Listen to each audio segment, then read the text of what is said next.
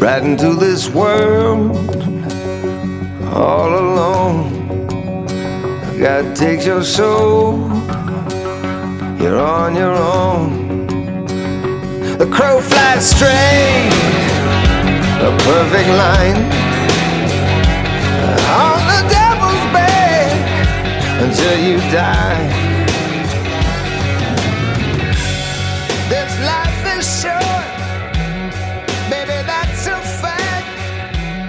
Better live it right, you ain't coming back. Gotta raise some hell before they take you down. Gotta live this life. Welcome, everybody, to another episode of the Kross Rhodes podcast. It's a man of 1,000 gimmicks, the dustiest man in the game, the diamond in the rough, the bunny father, Dusty Dave, Diamond Dave. How's everyone doing today? We had some weather. As you guys remember, I had to record my episode late because a certain bunny rabbit, I'm talking to you, Juniper. I'm currently recording this episode right next to her playpen, but she got to my extension cord for my computer. But anyway, we had a great week in wrestling. Fallout from the Royal Rumble, on top of the fact of our challengers starting to consider the machinations of who, in fact, they will challenge at WrestleMania. While we didn't get any answers, I think we can make some pretty good predictions. So let's get right to it. So Raw was actually a pretty packed episode. I mean, we had Edge show up. We had Orton come out telling Edge that he turned him into a liar after winning the Royal Rumble, which led to another match between them being booked. This match was also, once again, listed as the final match between the two. Obviously, let's be serious. We can never take those match taglines for what it's worth. But we'll have a little more discussion about what happened in that match a little later. But Drew McIntyre, after defending his championship against Oldberg in what was probably one of my least favorite matches of the Rumble, it seems that we have Drew's next competitor. Next competitor being Sheamus. Sheamus turned on his best friend, fella of so long, over a year.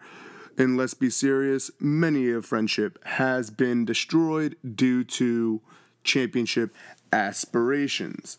So I'm curious if we're going to get that with Chamber or if we're going to get that with Fastlane. I'm figuring in the next week or two we're going to get the announcements for which championships are being challenged by the Rumble winners. The reason why I say that is for the fact that I believe whichever championships the Royal Rumble winners are challenging for, I believe that the other championship will have a Elimination Chamber winner goes on to face a champion at WrestleMania. That's my thought. We'll see where it goes. Let's see what else. Riddle finally got his shot at Bobby Lashley's United States title. Didn't lead to much. He was disqualified. Not really much to say about that. It seems like a disqualification is just how Hurt Business matches involving Bobby Lashley always seem to go. But I definitely do believe there is some tension brewing within the Hurt Business. I'm not sure if they're going to, do a storyline trying to overcome it. I do think, in fact, it is way too early for the Hurt Business to break up. That's just me. We also have new number one contenders for the tag team championship. Naomi and Lana won a triple threat versus Charlotte and Asuka and Mandy Rose and Dana Brooke. I'm happy Naomi's back. I'm curious if we're going to get this turning into that storyline we were talking about before Lana had her injury, of like Lana's full like overcoming of Nia Jax's bullying. It's great to see Naomi involved in a title picture. Of course, it's not really the one that I'd like. I would personally like her to be involved in a women's championship and not just a tag team championship. But then again, she just got back. So let's see where it goes. Unfortunately, I am really thinking that the lack of credible tag teams in the women's division is what is in fact leading to this shoddy booking, hot potatoing of the championships, strange bedfellows, put together tag teams, etc., etc., etc. We had Carlito come back to Raw for the first time in ages. Obviously, you guys remember, the boy returned at the Royal Rumble. He teamed with Jeff Hardy, and they beat Elias and Jackson Riker. No surprise, that seems to be every Elias storyline, so it is what it is. We had Alexa Bliss and Nikki Cross face each other, and we had Alexa do some stuff similar to what The Fiend was doing in the WrestleMania match against John Cena. We had Alexa transform into different iterations of herself. She turned back into Twisted Bliss. Like, I really love these special effects. I'm not gonna lie, I'm not really looking forward to when fans are back in the stands and the special effects aren't able to be done anymore. Obviously, Alexa / The Fiend are the ones that benefit from those special effects most of all. But one of the crazy things that happened in the Orton match was an Alexa Bliss special effect. She appears sitting on the top of the corner turnbuckle and had this black liquid coming out of her mouth. It was used as a distraction for Edge to beat Randy Orton. I'm assuming that we're going to be getting another Fiend Randy Orton match. I'm not sure what's going to happen. I really am hoping that we get like an even more reimagined Fiend after his being burned alive in the Firefly Inferno match.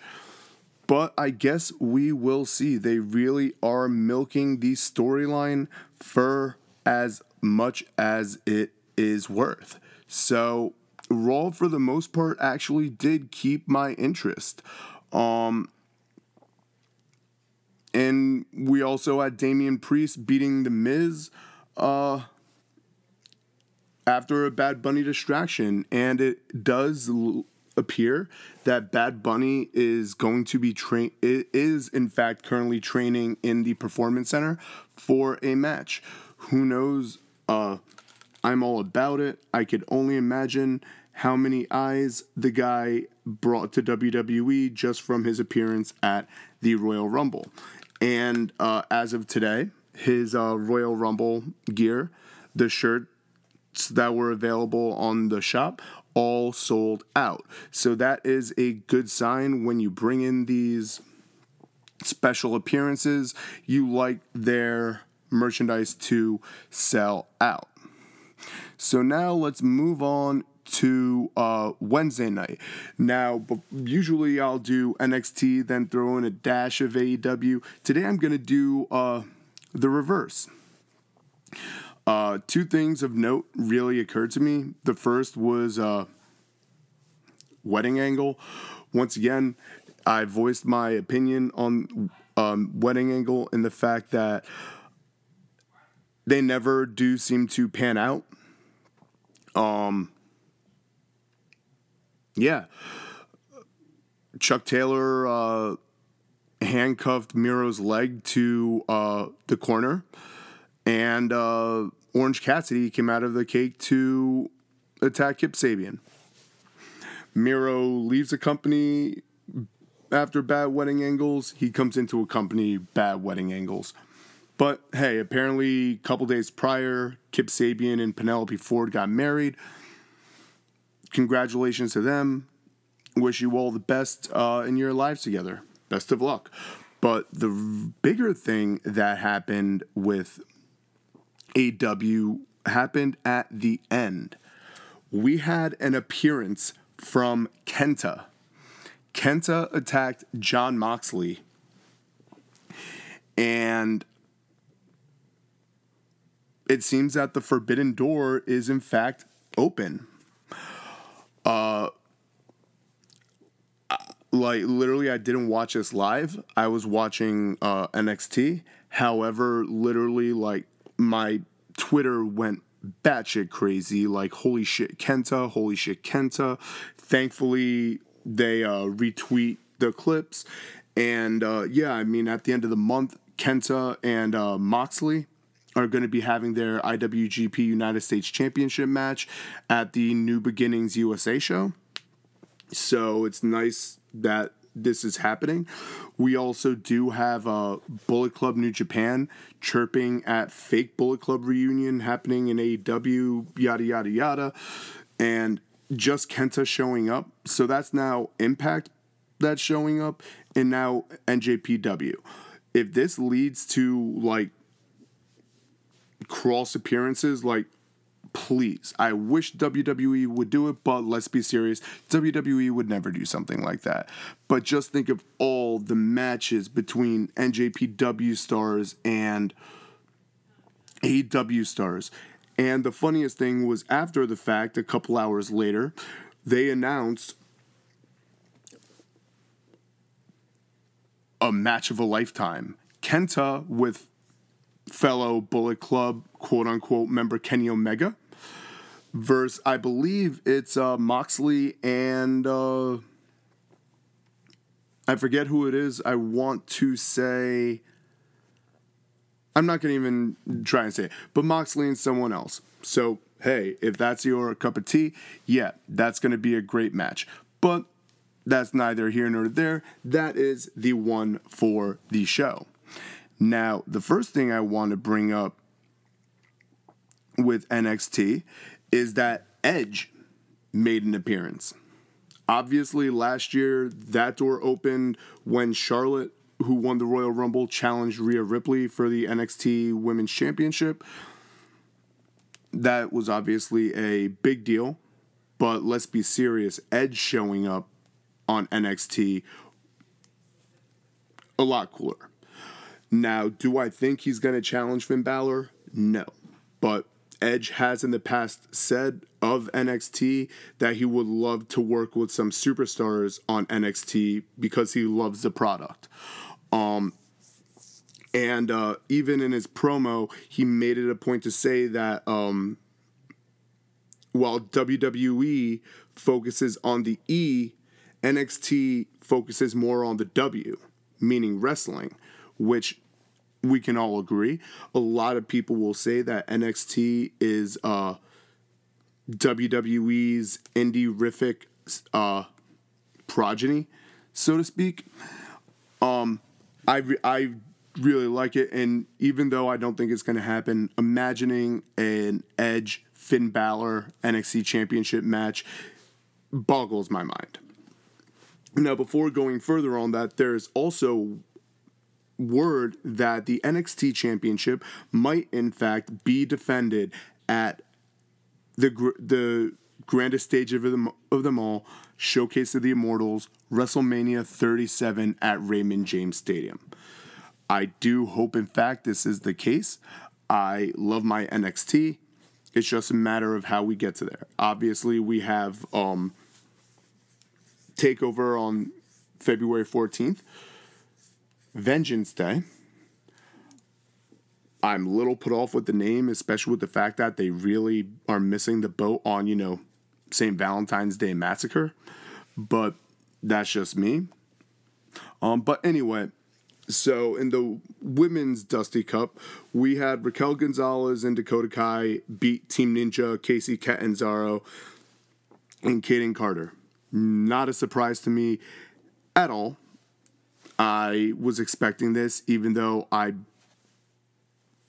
not a fan of Raquel Gonzalez. I love Dakota Kai, but Raquel Gonzalez is causing me to not enjoy Dakota Kai as much. Austin Theory beat Leon Ruff. Cool. No big deal. And we had Legado del Fantasma beat Lucha House Party to move on in the Dusty Rhodes Tag Team Classic. Edge came out. He said he was specifically looking forward to paying attention to Pete Dunne and Finn Balor's match at Vengeance Day. Sorry, I keep thinking Valentine's Day Massacre, but they just released that stupid promotion, Vengeance Day, with the similar to the old logo, yada, yada, yada. And even if it's just, in fact, saying it, just the fact that Edge is saying that he's paying attention to that match, I think is going to draw a lot of eyes to the product. Jesse Kamea and Tony Storm went to a DQ after an interference from Mercedes Martinez, followed by an appearance from Io Shirai to further set up their triple threat women's championship match at Vengeance Day. I really fucking hate saying Vengeance Day. If you guys haven't figured that out, yeah, I really fucking hate it. I absolutely fucking hate it. Anyway, we finally got the Santos Escobar Kurt Stallion match, and Santos won, but really what stuck out to me with this was Karrion Kross showing up after. Throughout the match, we had Scarlett in a Bangarang outfit looking from that platform at the back of the Capitol Wrestling Center. But Karrion Kross did a promo about giving the gift and curse of time to Santos Escobar. I'm assuming this is going to lead to a match between the two of them at Vengeance Day. Now, a lot of people are complaining about that. Oh, Killer Kross isn't 205, yada, yada, yada. Killer Kross isn't going for the 205, for the Cruiserweight Championship. Kross is literally going through anybody on the roster, champion or not, to get back to his place at the NXT Championship challenging level. So, for those of you who are thinking that, oh, he's going to challenge for the Cruiserweight Championship, no, he's not. He's not. He's just going through everyone, champions and non-champions alike, to make his point to get back to the top. And another match with Dusty Rhodes Tag Team Classic implications was the Undisputed Era going over Tommaso Ciampa and Timothy Thatcher. This was a great match. I really can't say much more about that. If you haven't watched it, I strongly recommend you go back and watch it. It was a clinic between all four competitors. And I strongly recommend it, and you will like it. Now, the funniest thing was AEW did really well, and NXT did not. NXT lost some viewers from last week. I don't really pay attention to the ratings, but Brian Alvarez, whatever. So SmackDown opens up with Roman Reigns coming out quote unquote demanding Edge's respect, like he's been doing like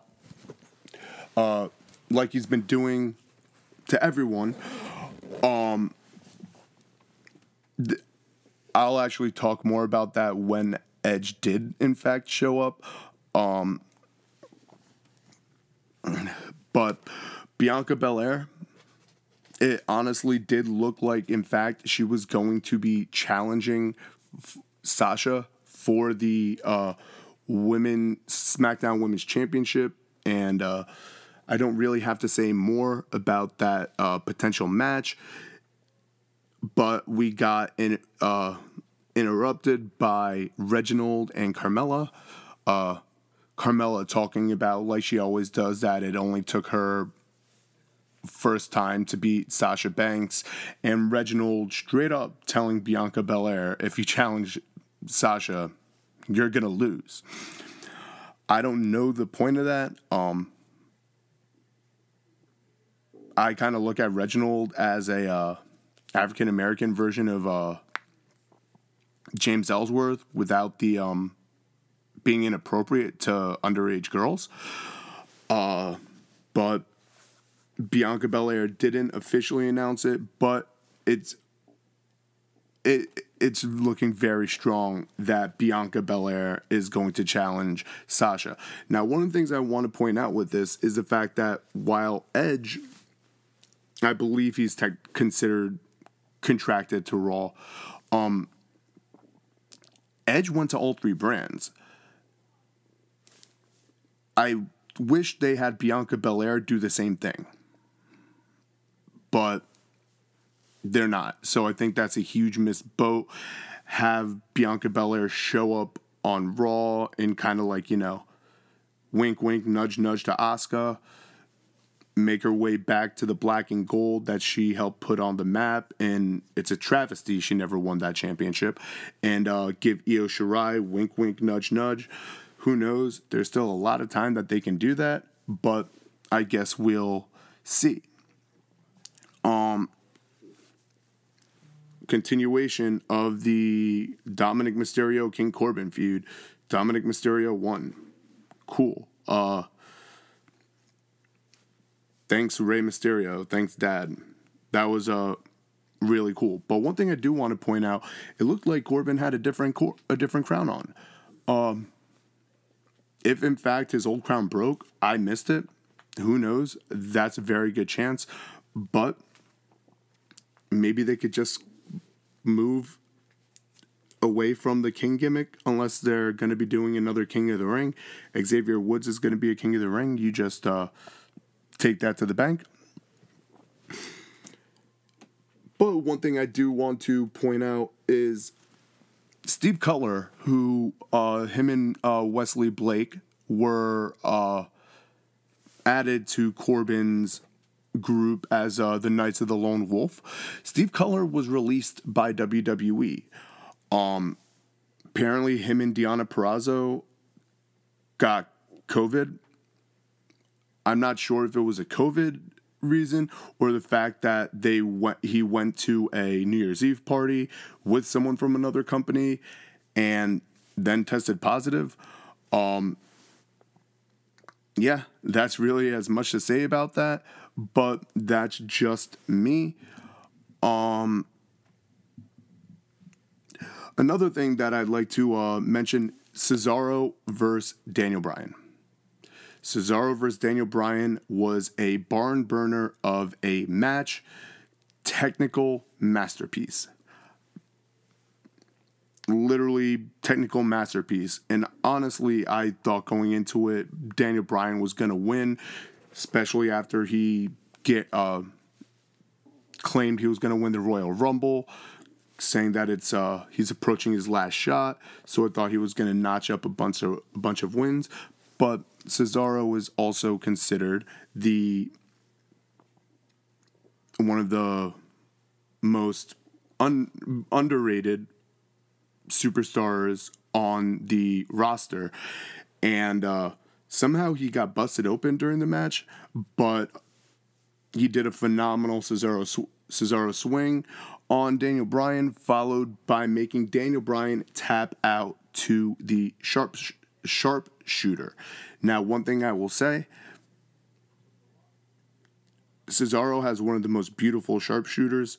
The Rock did too, but obviously, if you remember back in the day, Cesaro squatted up with Natalya and Tyson Kidd, so it would make sense that he learned how to do a good sharpshooter. He learned it from the best. We had a weird match between Bayley and Ruby Riott. Ruby Riott was accompanied by Liv Morgan to the ring with Billie Kay on commentary. Billie Kay kind of led to a distraction that, in fact, led to Bayley winning. And then Billie Kay goes on to chase after Bayley with her resume. So I guess we're going to be getting her doing this with the women's roster of SmackDown. Robert Roode and Dolph Ziggler beat Otis and Chad Gable. I'm still not understanding the Dirty Dogs tag team name. Their new music's pretty cool, though. Not gonna lie. And then really, the other match was Big E defeating Apollo and Sami Zayn for the IC Championship. But all three of these competitors had ample offense. It looked like Sami was going to win after delivering a haluva kick to Big E, but Apollo actually pulled him off the pin. Another match I strongly recommend you check out. Really, the only stuff I'm especially digging right now are Bianca and Edge with their challenges. I'm really loving the Alexa Bliss Randy thing. I'm still trying to put my finger on how they're going to, in fact, bring back The Fiend. Who knows? But that's neither here nor there. So that was a shorter show than what you're used to. I had these notes, so I figured I would do a different show than I usually do. If you guys know, I usually do my shows with positives and negatives, or highlights or things that I believe are important. I had these notes, so I figure I might as well use them. But that brings us to the end of the show. I'm recording this on a Saturday, so for those of you who will have gone to a Super Bowl party, be safe, be careful. So yeah, let's get to where you can find me. You can find me on Facebook, David Malkiewicz, MALKIEWICH. You can find me on Instagram, OZTEP08. And you can find Queen Juniper, Queen of the Bunfort, first of her name, Lord of the Playpen, Master of Tritos, at JUNIPERBUNZ. You can find me on Twitter at INDIE_DUSTYDAVE. And you can find the show at THEKROSSRHOTES. Now, be on the lookout for the news when I get updates on the design that's being worked on for merchandise. Be on the lookout for the Fourth Wall Pops YouTube channel. Check out our swag shop. And until next time, hashtag make it pop and hashtag TikTok do the work. Diamond Dave out.